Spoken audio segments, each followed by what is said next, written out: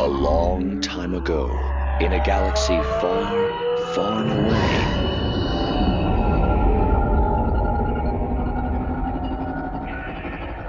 You're listening to Star Wars Beyond the Films, the official expanded universe podcast of StarWarsReport.com. There is a great disturbance in the Force.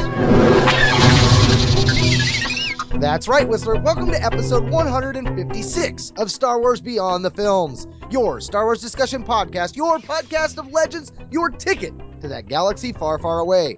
Our episodes broadcast on the Star Wars Report website's 2nd Airborne Division at www.starwarsreport.com. Episodes can also be found on iTunes, Zune, as well as Stitcher, and right on our own Twitter and Facebook pages at SW Beyond Films. Hey, but enough about how you got here. Let's get this show started. I'm one of your hosts, the defender of the EU, the champion of the multiverse, the bipolar Star Wars fan, Mark Hurleman, and with me, like the misplaced hate aimed at BB-8, the EU guru himself, the count of those two continuities, Mr. Nathan P. Butler. You know, I'm not sure that hate is entirely misplaced, but we will eventually see. It's funny you mention that. You always talk about the intros. In fact, most of the time we don't talk about the intros. He just comes up with something as we go along. And I was just sitting here watching, to ease my mind, because we're recording this the day after the previous two, so I'm still in the middle of that what's gonna happen with the transmission on the new car kind of thing. So to calm myself, I was watching Phineas and Ferb Star Wars. And I tell you, when Sith Ferb busts out that lightsaber that goes bzzz, and it's got like 6 blades total, 3 on each side, I'm thinking, yep, we're allowing modifications now. And in my mind, I'm thinking, Force Awakens, lightsaber still doesn't make sense. So, yeah, the trailer's on both of our minds, apparently, though Mark is much more forgiving than I am. I actually saw the Ball Droid Awakens trailer where it was all the Ball Droid. And what's funny was they actually CGI'd this Ball Droid, so when he kind of did the little scene where it was his scene in the original trailer, this time his head was all smooth and going across. I'm like, oh, that's the difference between a CGI and a real prop. Okay. Now, it seems as though what Lucas did when it came to Jar Jar was that people had a negative reaction to him in Phantom Menace.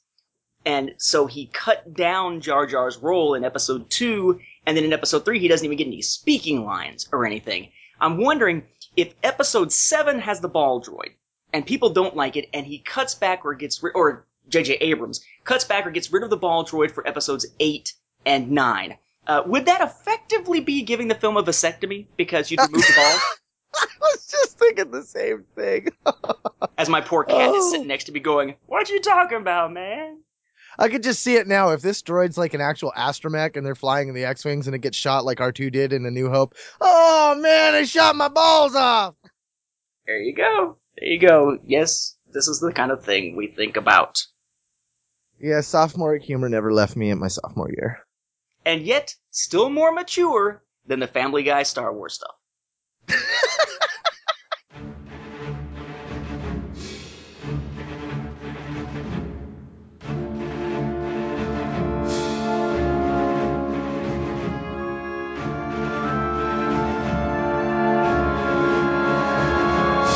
Star Wars Beyond the Films, we ask the tough questions. Questions that have bothered you for a long time. How many blades are we going to end up with by the time we get to episode 9? Or simple ones that perplexed you off and on. You ponder about Star Wars and so do we. This episode, we turn once more to you Beyonders. This week, this 3rd week in a row, your feedback is center stage. Now consider that your spoiler warning, Beyonders and Sentients of all ages, because here we go on another adventure beyond the films. Yes, we decided after last episode that there really wasn't a chance, because we were going kind of long, and we'd gone kind of long in the first one with the feedback, that we'd take our last handful here and bring it over into this episode. There's not a lot of it. We basically have 3 people who have written in who we didn't get a chance to address in the previous episodes, but in a couple of their cases, it's several different feedback emails together. In one case, fairly small, in the other case, somewhat longer. So we're going to be looking at feedback here from Greg Evans and Kenny Craley. So we start out with Greg Evans. His is somewhat short, but gives us a chance to address something about the approach that we have, in this case, to the show in some cases. Greg says, "Hello, Mark and Nate. I prefer the old method you use when reviewing comics when you go issue by issue. While it takes you longer, I enjoy the journey. Yet I would like you guys to review more books. My 2 cents. Hey, actually, that's a surprising one. We kind of switched to it just randomly one day because we were, I don't know, I think in the middle of summer, it really took a long time to get through a couple of the series that we were doing. But I agree with you in a lot of ways because I found it was kind of fun to be able to sit there and go, each issue and really break it down. And it also provided an opportunity for you guys, the listeners, to sit there and go issue by issue with us. And I think that that's a lot of fun because I listened back to a couple of those episodes, the earlier ones where we were really going into it. I believe at that point we were breaking the series up. We'd have like one arc with like 6 comics, and sometimes that would either be 2 episodes or 3.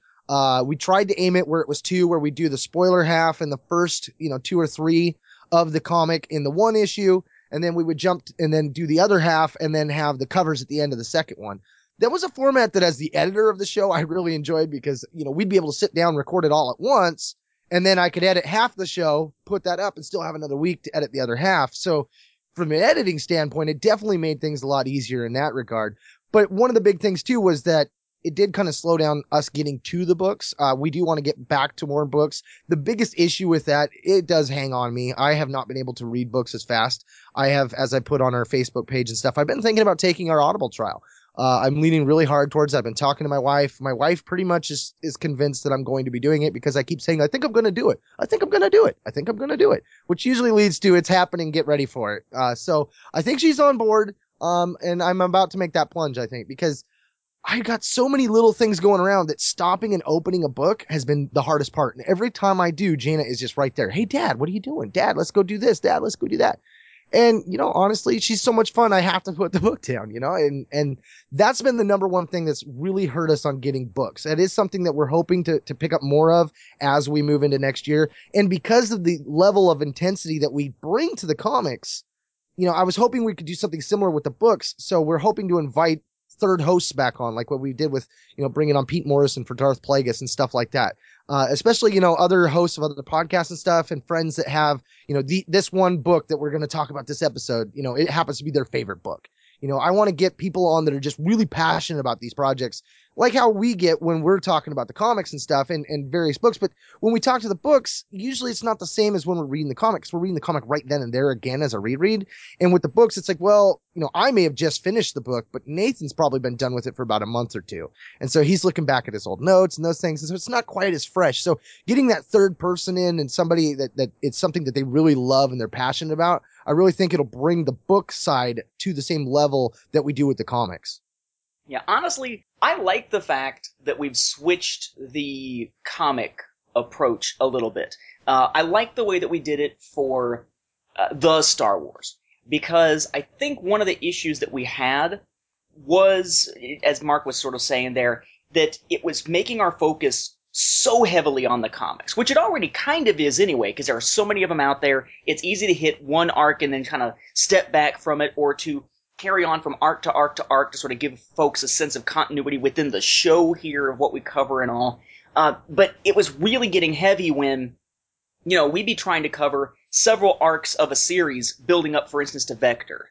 And as we did so, that was already going to be a ton of episodes to get through all the issues to get to Vector, and yet even when we'd cover one story arc, it might wind up being, as he was saying, 2 or 3 episodes, and that just dragged it out even longer. I mean, getting to Vector in our look at Dark Times, Rebellion, Legacy, and Knights of the Old Republic was a ridiculously long time. I think it paid off, but a ridiculously long time. Same kind of thing if we do eventually go through and start covering the New Jedi Order book by book, or book series by book series. It's going to be a ridiculously long run to try to do that, especially if we're trying to read that stuff while we're reading other things, because we'll have to space out the episodes. It's going to take us probably a good year to do something like that. And we were already getting some people saying, as Greg was saying there, that, hey, we'd like to see more books being discussed, and, the more we did with the comics, the less weeks there were to be talking about the books, even if we were ready to go into a particular book or book series, or, retrospective looking back on an entire series of books or something like that. It was just one of those things that is hampered by how we were doing the comics. Plus, it's one of those things where sometimes we might talk about something at the beginning of an issue of a comic, when we were doing them sort of more, just start summarizing and then just kind of stop and talk about it after each couple of scenes or every few pages, that would tie into something that would show up later in the episode of the show and the issue of the comic. And, I know I for sure, and Brock called this out, but wasn't actually aired on the show. I remember Brock called this out when we were talking about stuff on the last episode of Rebels Roundtable. It's like, man, you kind of talked around in a circle there and said the same thing several different ways. I tend to do that. It's bad enough I do that the one time, let alone to wind up having a topic show up at the beginning of an episode we can talk about, tying into things later in the episode, and it goes around in a circle once, and then when it comes up again in the same episode, later in that same comic issue, it comes up again and gets talked around in a circle. I think it helps keep us more concise when we're dealing with it that way. It just means, though, you got to deal with a bigger chunk of trying to summarize everything. You'll probably find, if you are a reader of my Star Wars Timeline Gold, that if you look from like 1999 up to now, my book summaries have tended to be longer and more detailed than they were for some of the older stuff. Because at the time I was trying to race through and summarize a ton of books in about a 6-month period to get ready for the release that finally introduced summaries, the Star Wars Timeline 6.0, I believe it was. But now, maybe it's 2 or 3 books in an entire year, I spend a lot of time summarizing it in detail. There's got to be a balance that we get to here on the show. We want to remind people of what it is that we're talking about, in case they haven't read the story in a long time, so they don't have to read it along with us. But as we're summarizing, do we want to stop and hit every little thing? Because if we do that, it just stretches the episode out. I actually would say that something that stands out to me, and it's something that we're going to be doing more as we go into the new year, it's not even so much that I want to see more books, though I do.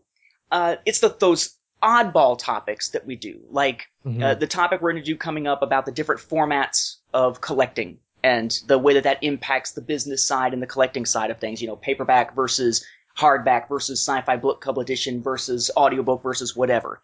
What are some stories from Legends that could still be tied up like loose ends? Topics like that we've talked about, or the race diversity and gender diversity in Star Wars topics that we've covered before. It's been a while since we really delved much into those outside of big events in Star Wars, like the Dark Horse retrospective, or looking at, what do we think about the new canon policy thing? Those are things I would like to see. But part, to me, in a lot of ways, has just been the practicality of everything, because up until now, generally what was happening was I was working every single weekday, teaching in an actual school, and then on the weekends, it'd be my one time with my wife, but depending on her schedule, a lot of times she'd be working during the day. So, she might be working during, say, the late afternoon on a Sunday, and we would be recording early on a Sunday, and there'd come a point where it'd basically be, well, honey, I need you to step out of the room, or if you're in here, be quiet so we can record. And that was always just kind of like a tension point. I mean, she's fine with it, but, of all the little chunks of time that we get to spend together, there's not many of them. And that would take a chunk out of those. That's changed now. She's working nights at this point, and starting this semester, aside from some meetings and things like that, I'll be working mostly from home. So that opens up the ability for me to record for longer sessions and such, much more so than it was before. Before, there were some pretty heavy time constraints that would hit on my end just to not be a jerk to my wife. Whereas now, that's much more open, because generally I can record, in the other room while she's sleeping throughout the day. And it's no big deal. That's why we could record the last 2 episodes that we did, the first 2 feedback episodes, all in one sitting, because why not? She's asleep. Yeah, and that's something I have to juggle as well. I'm a family of 5, and we're, heavily involved in scouting and things like that. My nephew's about to get in scouting, and I'm going to be kind of helping him along in that. So it's like I've got all these other extracurricular activities going on that keep my attention away from the things I want to do. I mean, I've been working on, some new theme music for about 4 or 5 months, 6 months or so now, and I'm still no farther than I was when I first really sat down and started on it. I mean, it's just, all these other projects and activities come up, whether it be the haunted house or, another cave trip or a fundraiser or snowcapades or another hike. The downside of being an active leader in a pack is that they utilize you, especially when most parents don't step up. If you're the only one that does, you find out you're going on every single weekend. So like, as Nathan said, he'd have 1 or 2 days open. Mine was the same way, except for every day I had available on the weekend to spend time with my wife, we were doing scout things. It was literally bam, bam, bam, bam. I mean, we finally got this last weekend was the first weekend we haven't had a scout activity. We're like, oh, thank goodness. And we've got 2 more months. And then my son bridges out and becomes a Boy Scout. And then it's a whole nother ball game on a whole nother night. And my schedule rotates all over again.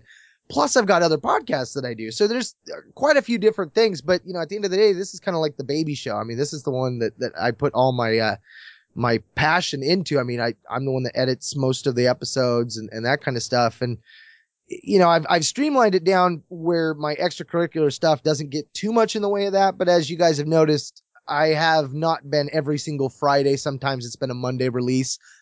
This last over Christmas break, we haven't had an episode up. Mainly that happened because Nathan got sick, but these things happen, and when they do, it takes its toll. And I try to do what I can to still get the episodes up, stay up late. I have insomnia most often, so that's the biggest time that I get most of my editing done now. Whereas before I had dedicated times during the day. Now it's just whenever I can get to it, or when I'm down in the studio, rearranging and tinkering, which I kind of use that as an excuse to edit. I'm like, well, I gotta go downstairs and edit. My wife's like, you can do it up here. I'm like, no, I like to have the speakers off and tinker while I do it, because then I'm being productive twice as much. Multitasking. Amen to the multitasking. I look forward to that with the new job, being able to grade and do all kinds of things while I can also watch things and listen to things and whatnot. 2 things also that stand out from something that Mark said a bit ago. He did mention the idea of bringing other people onto the show. Eventually, when we get a chance to do our episode on A New Dawn, probably with the context at that point, because it's been a while, probably at the context of that point of having season 1 of Rebels behind us, or just about behind us, we are going to have Jonathan come over from Rebels Roundtable to talk about it, and then we're going to do a simultaneous release of that, kind of like we did with our release of the episode about Darth Maul, son of Dathomir. So that'll be coming up at some point kind of early in the new year, first quarter, give or take, of the new year. And regarding Audible, because they mentioned the idea of possibly jumping to Audible, I personally haven't used Audible itself all that much, like the Audible app. But if you go on, like, say, iTunes and you download an audiobook, it's generally the Audible version of it. Like, there's a connection between Audible and iTunes. And I gotta say, I generally don't listen to Star Wars books that way, just because I generally get the early review copies of them, and that's well before the audiobook is out. So by the time the audiobook is out, I've usually read through the book, like I'm working on Heir to the Jedi right now and all. But if you have much of a commute, that's a really, really good way to get through books that you want to read that you don't have time to read. I used to take trips 6 hours one way, 6 to 7 hours one way to go visit my family in Indiana. And we'd do it, several times a year. I didn't have any family down here. My wife and I weren't together at that point, or had barely met at that point, when she was much younger and I was a much younger man and all. And back when it would have been illegal, had we known each other that way. But we, when I used to make those trips, I had an audio drama series I like to listen to, Left Behind. If you're familiar with Left Behind, the Christian book series, some people love it, some people hate it, some, are kind of like, yeah, whatever, screw it. But they made a really good audio drama series out of that. And each audio drama was like 6 hours long. So it was a perfect amount so that I could drive up, say, on Thanksgiving, listen to one entire story, drive back on Thanksgiving, listen to another entire story, and then at Christmas time, I would go back up and back again and listen to it again along the way. I tend to listen to a lot of talk radio, so for me, it's not usually music in the car anyway. But if you're that type of person, it's a great way to catch up on these types of things. You'd be surprised at how fast you can get through even an unabridged novel when you're doing a lot of commuting, because over time, it just adds up. Just, leave it sitting in there on your device, or have it burned to a disc and leave it sitting in there in the CD player, and, just go for it. Hey, it's 10 minutes to the grocery store. That's 10 more minutes you've had a chance to listen to of that story. And unless you're getting lost along the way or getting confused by what you're listening to, if you have to stop and start, eventually you'll get through it probably faster than you would if you were trying to make time to read. Unless you're like me and have irritable bowel syndrome, spend a lot of time in the restroom, and are a prodigious bathroom reader, as I am. See, my roommate, he gave me the New Jedi Order books in audiobook a while back. Well, 10 years back now. It was when I was working at Kodak. And when I worked there, I'd do a 12-hour shift making X-ray film. And when I was in the high-speed machines, I was hands-free. All I really had to do is put new rolls on, do quality checks. And then between that, while the machine was running, I could read. So I got a lot of reading done. Then the small format, and they got rid of some of the machine, and because they had different sizes, a person had to get in there, and I couldn't use my hands anymore. And that was when I first listened to an audiobook, and I was blown away by the sounds and the music and all the different effects that they were using and stuff. That was when I first got into it with the New Jedi Order ones. And while I did notice the abridged versions, because they're shorter, things were cut out. It was weird having certain scenes that I loved in the books being cut out, and that kind of bummed me. But then I discovered that there were unabridged copies to some of these things. And I don't know, for me, that's definitely the way to go. I would rather get what's actually in the book than a summarized version of certain chapters. This is true. And that, for me, actually, that was how I was talking about how I read Matthew Stover's novelization of Revenge of the Sith before seeing the film, and how that gave me that Stover effect and added to the depth of the film. It actually wasn't reading. I listened to the unabridged audiobook before seeing the film. So that brings in all kinds of other dynamics of the way that it's read. Just bear in mind that most audiobooks out there, folks, the quality will vary in terms of how much music, how many sound effects, and things like that. And there is a significant difference between an audio drama and an audiobook. An audio drama is fully cast. Different characters, different voices, that sort of thing. Like what you get with the William Shakespeare's Star Wars stuff that's been released recently, or the Dark Empire audio dramas, or the Dark Forces audio dramas. Whereas most Star Wars books are just really well put together regular audiobooks, where it's one narrator, one voice, sound effects sometimes, music at times, but mostly essentially having the book read to you. Which, of course, again, sort of dovetails into why we want to do that episode on different format approaches that was suggested by one of our listeners, because this is obviously something that we've given a lot of thought to as we've grown as Star Wars readers and listeners over the years. That brings us to Kenny Crayley, one of our longtime listeners here. First off, referring to Spark of Rebellion, the first episode of Star Wars Rebels. Now, technically he sent this for Rebels Roundtable. We haven't had a feedback episode of that one yet, though, because we don't have a lot of auditory feedback coming in, and we want to do those more as audio clips on the show as much as possible. So we decided to include it here so it doesn't wind up being completely left behind as that series continues forward. So he says, relating to Spark of Rebellion, which is relevant to this show and that one. Hello. Here's my review of Star Wars Rebels Spark of Rebellion. Let's start with the good. Number 1. The designs of the locations, planets, ships, etc. I like them a lot.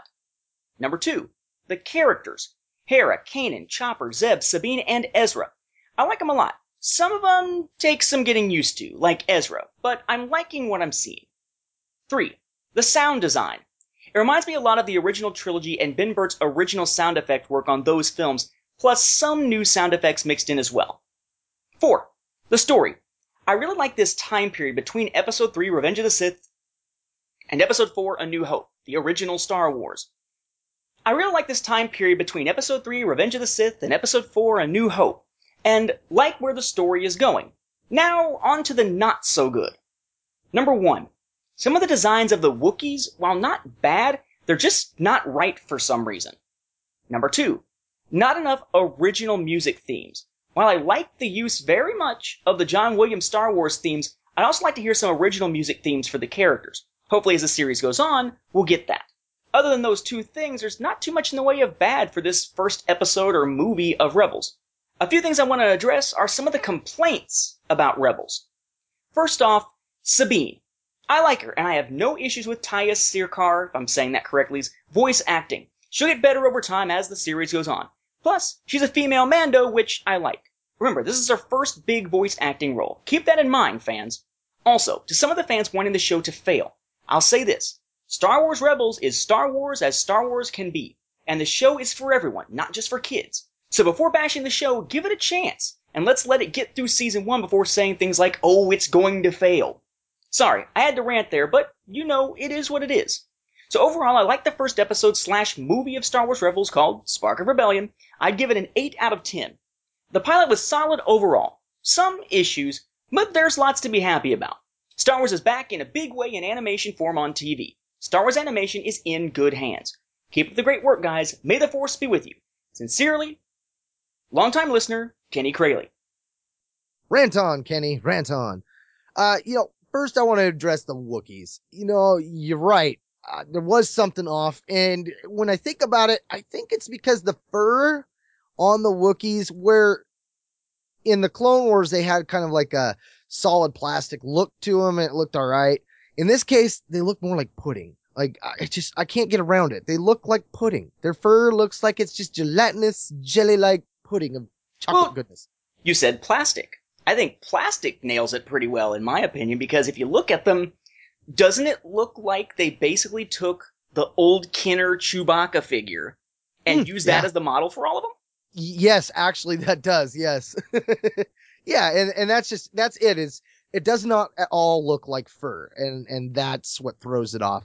On the topic of the original music, I'm not meaning you when I say this. I find it odd that many people gave Kiner a really hard time for knocking off John Williams' music, and yet when the trailer comes out, John Williams, he gets props for doing the same thing. Like, it was just really weird how, we as a collective majority of fandom, when it came to that, we're just so quick to, chastise the one and give the other one props for it. I was like, wow, okay.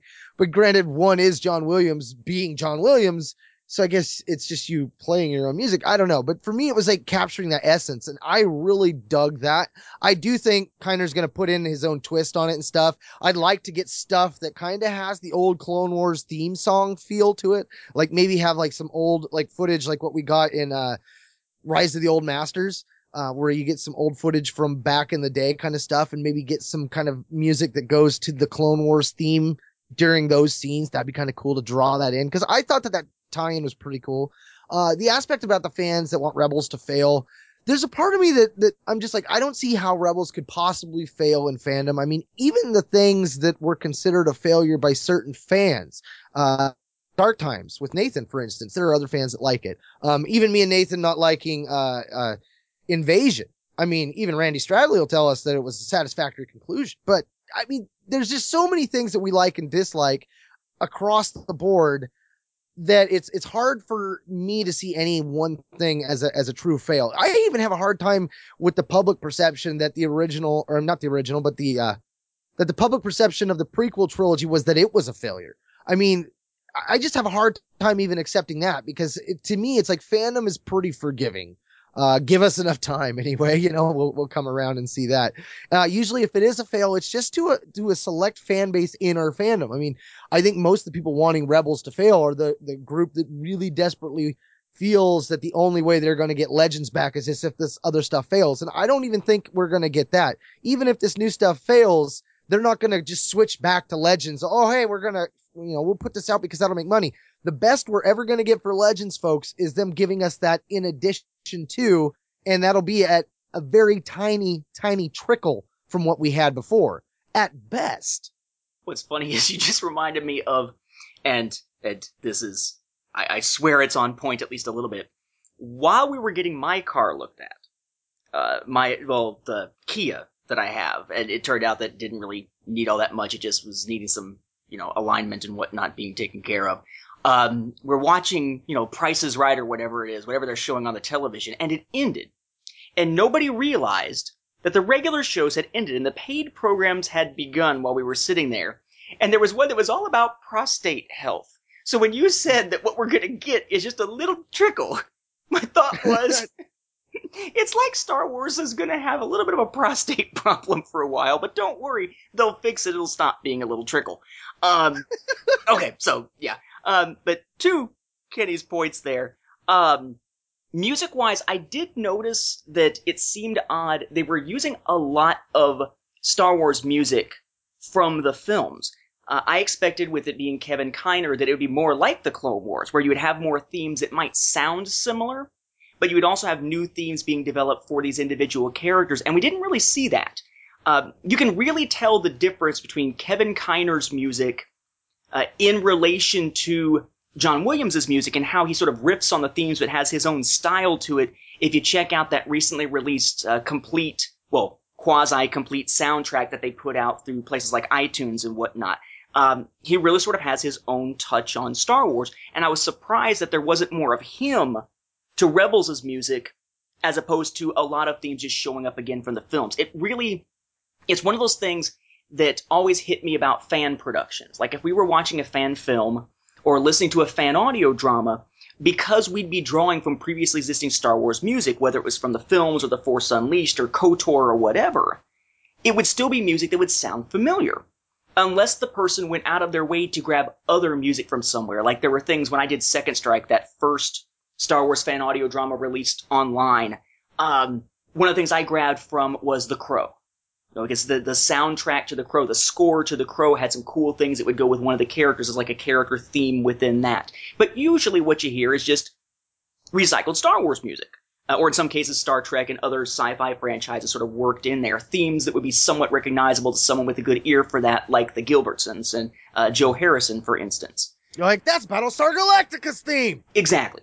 And it's odd that you really kind of have that type of feel going on right now with Rebels, where you're not getting a lot of original stuff. I would expect we'll get more original stuff as we go along, and the music where it's been used has been used fairly well. What I'm concerned about with the music of Rebels is that they don't accidentally fall into, and they haven't yet, but fall into the trap that the trailers have. I don't know about you. When I look back and think about the early Star Wars prequel trailers, they were awesome in that they built up our energy. I can still watch them and get chills, no matter what I think of The Phantom Menace now relative to the other films. Still watch it and get chills, but the music flowed perfectly through those, almost as if the music was composed for the trailers. I know it isn't, but it's done very well. But then you get to the last ones, like I think it was the last one for Revenge of the Sith, and even the Force Awakens trailer, and I think the ones for the Clone Wars, when the Clone Wars was released theatrically. And it's like there comes a point where the music just kind of goes, and dump, and it just stops. You know, it's like, it's a jarring audio mix. It's like they've gotten worse at doing music for Star Wars trailers over the last 5 to 10 years relative to what they were able to do before. And I'd be concerned if they're using pre-existing music. Like, not pre-existing music that they are then playing again, like using the same notes, but literally pre-existing samples of music.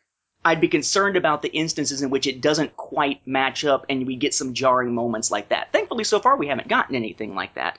At least not within Rebels itself, but yeah, it is an odd thing, the way they've been handling the music. And now, Kevin Kiner, playing the role of John Williams.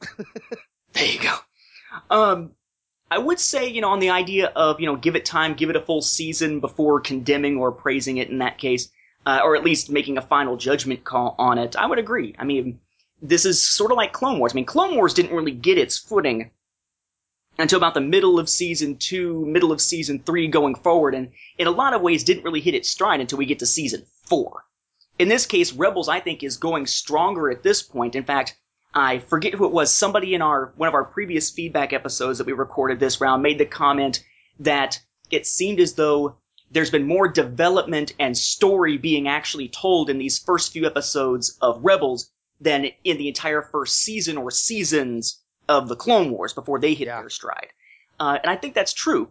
And I agree with Kenny that Rebels really feels as Star Wars can be. I mean, it really is capturing the feel of the films. So if you're someone who isn't watching it because of sort of a stand against story group canon, I hate to say it, but, get over it. It's William Shatner speaking to the crowd on Saturday Night Live, get over it, will you, people, please? Because you're missing out on something that's really good Star Wars in general, and this is what the core of Star Wars is going to be for the foreseeable future. It is this, and it's the new films. And I could understand saying, well, I don't like the fact that they're not going to do these types of books anymore, so I'm not going to buy these books. Or, I don't like the fact that they're not going to do Legends comics anymore, so I'm not going to read these comics.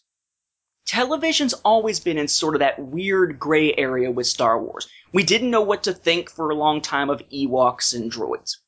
Clone Wars winds up straddling a couple of different continuities because of the way that they've worked it in. Now Rebels is forming the foundation, or a big part of the foundation, of this new story group canon continuity. Give it a chance. If you're a Star Wars fan who is engaged by the films, I think you'll be engaged by this show, story group canon or otherwise. Putting that entirely out of mind. We can't exactly say what the Phineas and Ferb Star Wars special says, right? And none of this is canon, so just relax. Because it is. But I think you'll find that if you're not watching it on some type of ideological grounds, I think you're hurting yourself as a Star Wars fan, because it is a really good series, and I think that'll bear itself out when we get the last half of Season 1 also. And I would hate to see a show that is significantly better than Clone Wars wind up failing ratings-wise because of people standing away from it. Same thing, Tarkin is a pretty good Star Wars novel. Heir to the Jedi, so far, pretty good Star Wars novel. A New Dawn. I would hate to see these books that are pretty good Star Wars books wind up not getting the type of reception that they should, and making it look like it's a matter of quality when it's more a matter of people standing up in disgust about something that frankly isn't going to change. The Legends and story group canon publishing divide. Mm-hmm. Well, on another side of that too, like you and Kenny both say, if you wait that first season, like, okay, you don't want to watch it, that's fine and good. That is your prerogative. Wait till the first season's over and then watch it all at once if you can. Netflix allows people to do this. Most of the TV shows that I have come to enjoy and really love, and just a few off the top of my head would be like Lost, Supernatural, Prison Break. There's other shows like that, but these are shows, even the Clone Wars, I came into about season 3.5, Battlestar Galactica, another one. I came into them when they were all 3+ seasons into the show. I had, I pretty much stayed clear of them before that. And then I got all caught up. Before that season that I got into it ended, I was all caught up to it all with it at the next part.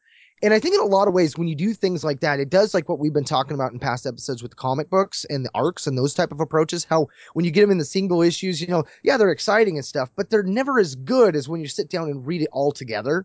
And I think, when you get that whole togetherness and then you get to the point where you're at the single issue, like how you are with the week to week to week waiting for the new episodes, I think at that point it's built your fandom of that product up because you can see it how it's meant to be seen. I mean, yeah, they put it out every week, but I don't think when they're creating the story, they're like, okay, and then we need to make sure that this is going to be lasting because it's going to be a week before they see the next part. No, they're thinking we're sitting down and watching this like it was like a movie experience. And so, that flowing aspect of it is just one of those brilliant things that when you come into it later in the game, that can sometimes play up for your love of the product or make it something that you actually enjoy more than if you just seen it 1 week at a time. Shoot, you want to talk about getting into something late and then enjoying it, plowing through it. I didn't get into Doctor Who until, thanks to Con Carolinas one year with Andrew Gilbertson and Sarah and Joe. I didn't get into that until A Good Man Goes to War. I didn't get into that until we got a good chunk into the 11th Doctor's run. So I'm in the process still of catching up on, about 15 years. I haven't even touched. I've seen a few enough. I've seen one with angels. I saw the Day of the Doctor, and I saw one with the world ending where he took her to the future. I've seen a few enough to get me like, what in the heck's going on? A few Christmas specials, and I'm just like, because I was at one point I wanted to see what was going on with the Doctor, but like, wait, is he becoming someone? The whole concept was foreign to me, and I just remember watching it like in the late 70s, like I'd go to my grandma's house that had TV and seeing it and it being like really weird back then. I was like, what is this? And being kind of afraid of it. Same thing with Battlestar Galactica as a kid. Like those shows creep me out. Doctor Who is an awesome show, but catching up is rough. I've seen from the first Doctor about half the second Doctor, and I've seen from the 8th Doctor onward. I've seen nothing of 3, 4, 5, 6, or 7, so I've got a ways to go. Thank you, Netflix. Alright, so the second one coming in from Kenny, probably not as much commentary from us on this one. Just looking back at Dark Horse, which we spent a lot of time ourselves doing, he says, "Hello, Star Wars Beyond the Films. Great episode of the podcast, as always, Mark and Nathan. A good retrospective on Star Wars comics at Dark Horse Comics from 1991 to 2014. Here are some of my thoughts on Star Wars comics from Dark Horse. Early on, Dark Horse Comics did a good job with Star Wars stories like Dark Empire, Tales of the Jedi, the film adaptations, Legacy, Knights of the Old Republic, Invasion, the Clone Wars animated series, Tales, the Star Wars, Darth Maul's Son of Dathomir, Dawn of the Jedi, etc. That being said, I thought though that after Revenge of the Sith came out, while some of the comic series were still good around late 2010 through the end of Dark Horse's run, the quality sank, as sad as it is to say. Series like Brian Wood's Star Wars Volume 2, Dark Times, and Rebel Heist, etc., just to name a few. I'm very excited for the future of Star Wars comics, with Marvel Comics having the license again. The series coming out from Marvel I'm very excited for, like Star Wars, Darth Vader, Princess Leia, and Kanan series, plus whatever other comic series Marvel has planned next. Marvel doing Star Wars comics again is a good thing, and with the creative team they have doing them, I think we're in good hands. Also, I'm looking forward to what new comic series are coming from the canon. Great show, guys. Keep up the good work with Star Wars Beyond the Films, Mark and Nathan. May the Force be with you always. Sincerely, faithful Star Wars Report and Star Wars Beyond the Films listener, Kenny Crayley from Ohio." Well, with that one, looking at Dark Horse's list, I would say, after Revenge of the Sith, we still had quite a few good comics. Even all the way up into 2012, we were still getting a lot of really good stuff. It was the last 2 years that the ship started to really sink, and then this last year, it sunk fast. Yeah, I think we went into that in great detail. I wonder, though, and this is something, just to kind of hang out there, so we're going to be talking about stories that Legends could still tell in the future and all, if they were to come back to it. But I wonder, in a sense, I'm trying to think of the best way to put this. We think about it as Marvel, the changing hands to Marvel could be a good thing, because we're seeing new creative teams get involved, maybe a new reinvigoration of it. Marvel's getting the license back, and they seem very excited about it. People seem excited about it. And it is a new publisher, or a returning publisher, picking it up for this new era with Story Group canon. The only thing that's going to be Story Group canon so far that we know of, carrying over from Dark Horse, is simply Darth Maul's Son of Dathomir by virtue of being a Clone Wars story. Well, I gotta wonder, if they hadn't done the canon change, if they hadn't said, okay, Legends is essentially ending, now we're going with this new continuity, and Marvel's going to pick up and be a bedrock of that, would we have different thoughts, different feelings about the change from Dark Horse to Marvel? Would we be as, I guess, sort of remorseful in many cases for many fans about Star Wars leaving Dark Horse if that change wasn't part of the deal? Like if it was still going to be Legends, but it just jumps from Dark Horse to Marvel, would we feel the same? Or another way of putting it, if the change of the whole canon thing had happened earlier and Dark Horse had quite a few series going within this new Story Group canon, and then that jumped to Marvel, would we still feel the same? Because certainly we can't talk about the switch from Dark Horse to Marvel without the whole issue of the continuity change being an integral part of that discussion. I wonder if you take that out, to what degree it changes fandom's perspective on the whole thing. Well, just proposing that to me, it definitely solidified me in that case. If that was the case, and it was status quo, but everything's, Legends for Marvel, I would be more worried. I mean, for me, like, one of the things I take confidence in is the fact that Marvel has almost a completely blank slate here. The things I worry about, I'm a huge Spider-Man fan. And through Spider-Man, I discovered the Avengers. Okay. I also like all the symbiotes that come with it. So with Spider-Man, so I've gotten hooked on Agent Venom. So I followed him through his series. Well, they just decided to end his series and make him a Guardian of the Galaxy. So lo and behold, I'm now reading Guardians of the Galaxy because there is Venom. And honestly, I'm so upset right now because they had a great story going with Flash Thompson's character. He's the new Agent Venom. He lost his legs and the symbiote suit gives him back. He's got the symbiote's been dormant and all this stuff. Well, at one point he creates this other one with this teenage girl that he tries to save. It's this whole weird thing going on with the symbiote. But the bottom line is this girl is now known as Mania, and he has taken responsibility for her in the comic. And then all of a sudden they just ship him off up into outer space, and you don't hear about her again. They're like, okay, so what happened to her? What happened to that responsibility? He doesn't even think about her again. Why? Because it's a whole nother creative team doing the other series, doing Guardians of the Galaxy. So even his look has changed for this, which they write around it as, oh, well, Venom's in outer space now, and the symbiote's starting to come awake again. But that character has been just completely sidebarred in this series. Another one I follow is Kane Parker, who became the Scarlet Spider. They canceled his series and moved him into New Warriors. He was another one sidebarred through that whole series. Well, now Spider-Verse is out, and he's a big player in that. So they take him out of the one series and move him over, but there's no explanation as to, where these people are. Another character I follow is X-23. She's in like 5 different comic series I'm following. She's in the all-new X-Men. Great story with what they got her going on. But she's also in the Wolverines, wearing the same costume that is the one that she's in this other one. But there's no references to where she went, because in the one story arc, she's bouncing from dimension to dimension. She's not even in this universe anymore. And yet here she is in this other comic wearing that thing, talking about Wolverine's death. It's like, wait, what the heck is going on? So those angles of what I'm witnessing with Marvel stories with characters that I already love has me terrified of what they're going to do. I mean, is Lucasfilm going to keep such a tight rein? Is the story group going to keep a tight rein on who is actually getting to tell stories in Marvel of Star Wars? Then maybe I'd feel a little more confident. But if they're going to leave it up to Marvel to decide who they're putting into what and what story and the way they handle it, I am very scared for continuity. I mean, Kenny especially has mentioned things about, little things aren't that big of a deal, but to me, I've learned that little things, while not a big deal, depending on how they're clarified, can become bigger deals. Yeah, it's a small thing here, but what if the next author takes that little error and decides to make something of it? Or thought that was where the original author had directed it to go and didn't realize that was an error, and it create this whole big cluster bomb because of it. Jason Solo is a character that readily comes to mind. At the end of the New Jedi Order, he was a kick-ass rogue Jedi that was something beyond a Jedi.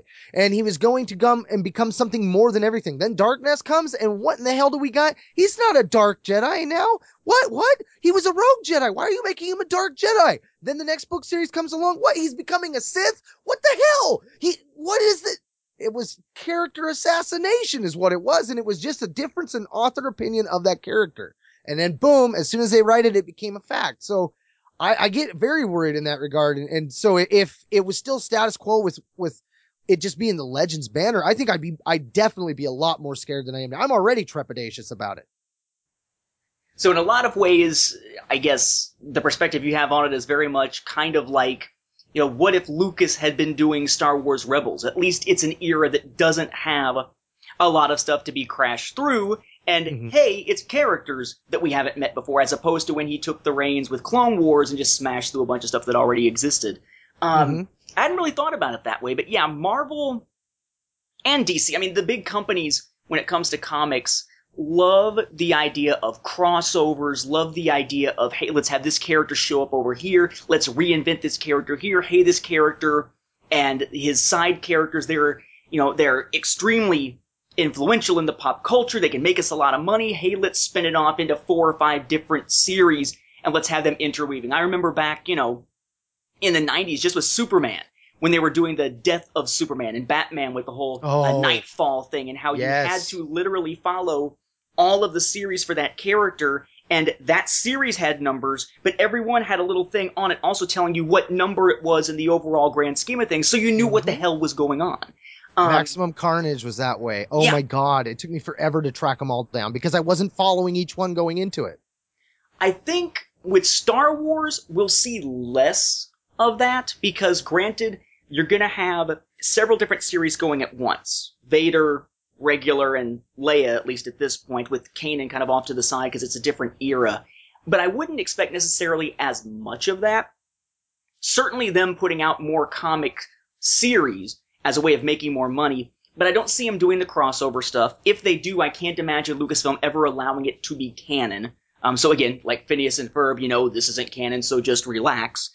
I would see more just an issue of what you were saying. Like, if this was to have been Legend continuity, if it was going to continue over from Dark Horse, you would have a whole new stable of creators who wouldn't have the background in what we got with Dark Horse who may not have the respect for what Dark Horse had done for so long and wanted to do their own thing so much, you'd wind up seeing a lot of things that would start to contradict. At this point, yeah, there's a little bit of concern about, are they going to dilute the franchise with too many series? Are they going to wind up doing crossovers and branching out into other series, which I highly, highly, highly doubt?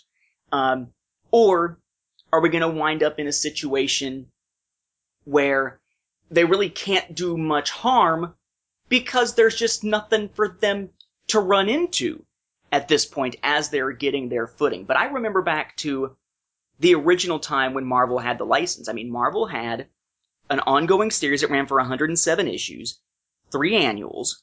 Empire Strikes Back and A New Hope were adapted within that main series of 6 issues each. But then Return of the Jedi got its own mini-series as an adaptation, 4 issues there.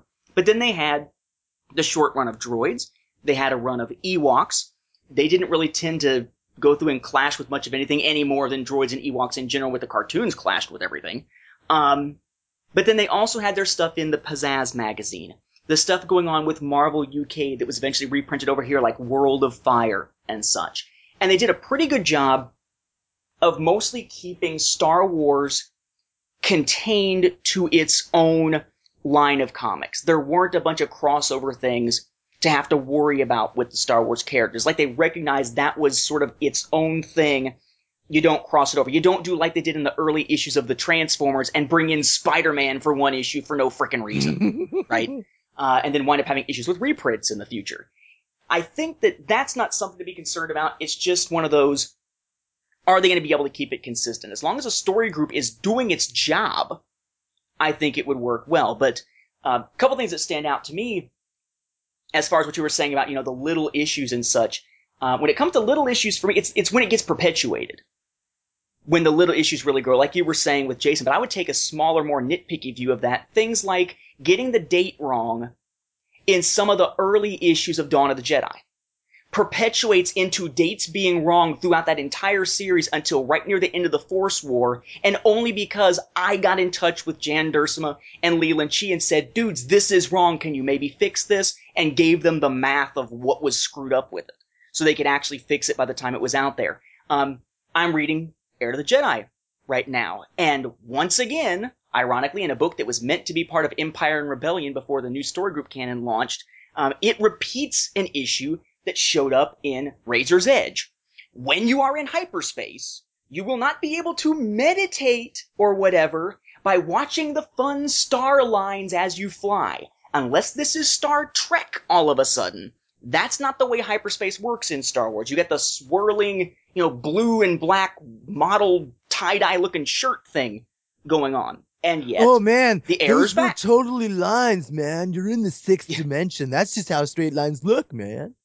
Although it does remind me, something about the things being perpetuated. You mentioned the New Jedi Order. New Jedi Order had one book that got the ages of the Solo kids wrong. And that age error perpetuated throughout almost the entire rest of that series. And even, I think, played a role in why they, in the ARC, the early review copy that was sent out, why they got Jaina Solo's age wrong in Crucible. Before, again, I emailed them and said, excuse me, something wrong with this age, it's not correct, need to do the math, kind of thing. So it's just a question of what errors exist, what gets perpetuated. Small things are always going to creep in, because you have tons of creative talent involved in the same thing. Hopefully the story group will be ones that will catch that sort of thing. But again, you think of someone like Leland Chee, story group is sort of doing his job on a grand scale. But remember, even then, Leland Chee wasn't a line editor. He wasn't reading each of these books line by line before they could be released and checking every single fact as he went through. He was sort of a resource for people to ask questions of, and he had the Holocron as a resource to go to with that. So, how closely are they keeping track of this type of thing? Is someone who knows going through this kind of thing line by line as they're reading it as an editor to make sure that, yes, this stuff makes sense, this stuff is correct. No, you don't see star lines while you're in hyperspace, etc., etc. We'll just have to see. And certainly, when it comes to the creative teams behind this, there's big names being attached to it apparently over at Marvel.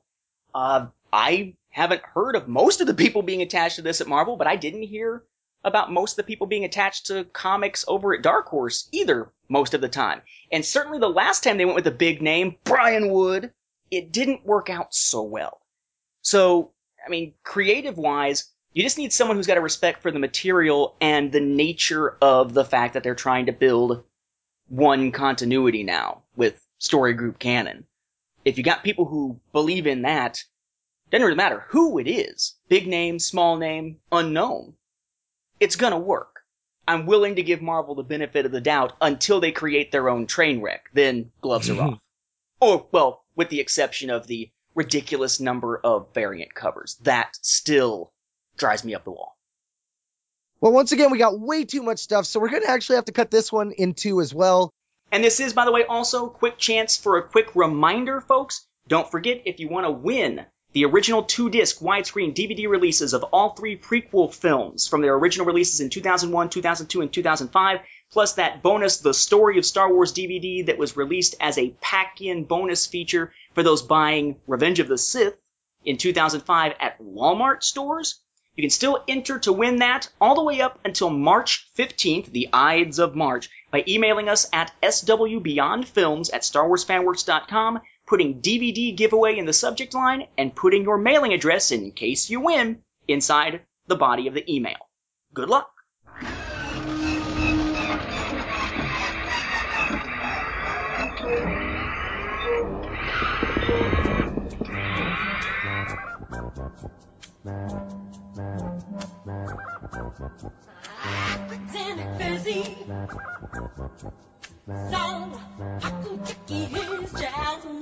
Now that about wraps up this episode of Star Wars Beyond the Films. We'd like to thank you once again for hanging around with us as we ponder on sharing our fandom. And remember, you can always listen to episodes of our show streaming online on the Star Wars Report website's Second Airborne Division at www.starwarsreport.com. Episodes are also available on Zoom, Stitcher, and on iTunes, which we always encourage you to leave us a review while you're at it. You can also find links to our episodes on both our Twitter and our Facebook pages at SW Beyond Films, or just type in Star Wars Beyond the Films in your search bar. Hey, but no matter how you get there, be sure to like our Facebook page. It's one of the best ways to interact with us. It's our own home one, if you will. Notifications come straight to my phone. Not only can you post comments to us about the show, we love interacting with you fellow fans. So if you guys have any Star Wars and or Legends EU questions, or you just want to comment about a past episode, fire off. You can always email us directly at swbeyondfilms@starwarsfanworks.com. Now, lastly, before we go, we wanted to mention to you our Audible trial. If you go to www.audibletrial.com/Star Wars Report, you get a free trial run of audible.com to see what they're all about. Our sponsors have more than 100,000 titles. You can explore the Star Wars Expanded Universe or any other genre without risk of being stuck with a book you flat out hate, because Audible members can exchange any book within 12 months with no questions asked. So in this digital age, if you're thinking of making the switch from the page to the audiobook, like I am, Audible just might be right for us. So once again, for Stars Beyond the Films, this is Ben, Mark, and Whistler. And Nathan. Saying thanks for listening, and may the Force be with you. And don't quote us the odds. But next time, we'll get to the feedback and not have it have to be 3 episodes. Well, then Mark's going to break this up into 2 anyway. Mahahaha.